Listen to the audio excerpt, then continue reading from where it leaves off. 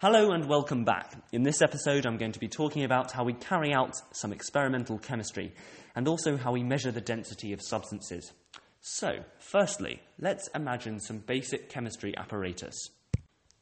Our main heating implement is a Bunsen burner, named after the German chemist Robert Bunsen.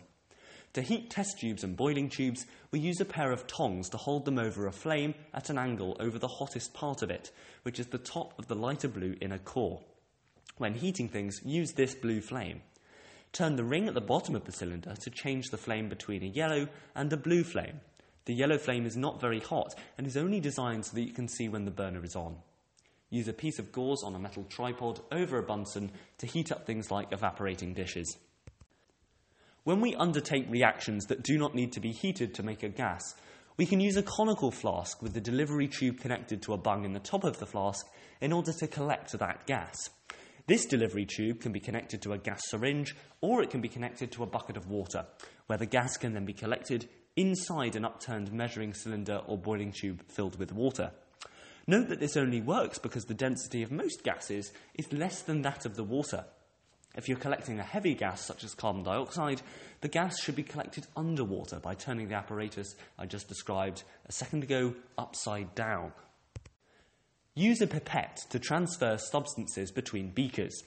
Beakers can be used to store liquids. In general, flasks should be used to undertake reactions in, test tubes should be used to carry out non-heated reactions, and finally, boiling tubes should be used to carry out heated reactions. In chemistry, we often have to measure the mass of substances. For this, use an electronic balance. Remember to measure the mass of the object in which your substance is going to be in before putting it in it.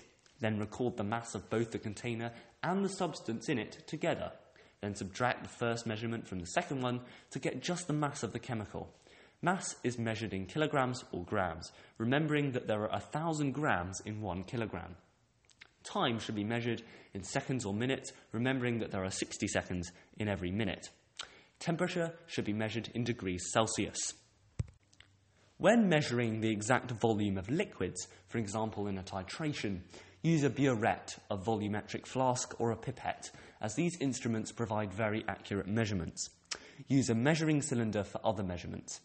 Most liquids form a concave meniscus in a measuring cylinder, except for mercury, which forms a convex meniscus.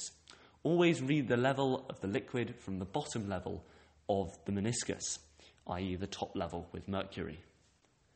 I'd now like to talk about density. Density is the mass of an object per unit volume. It can either be measured in grams per centimetre cubed or in kilograms per metre cubed.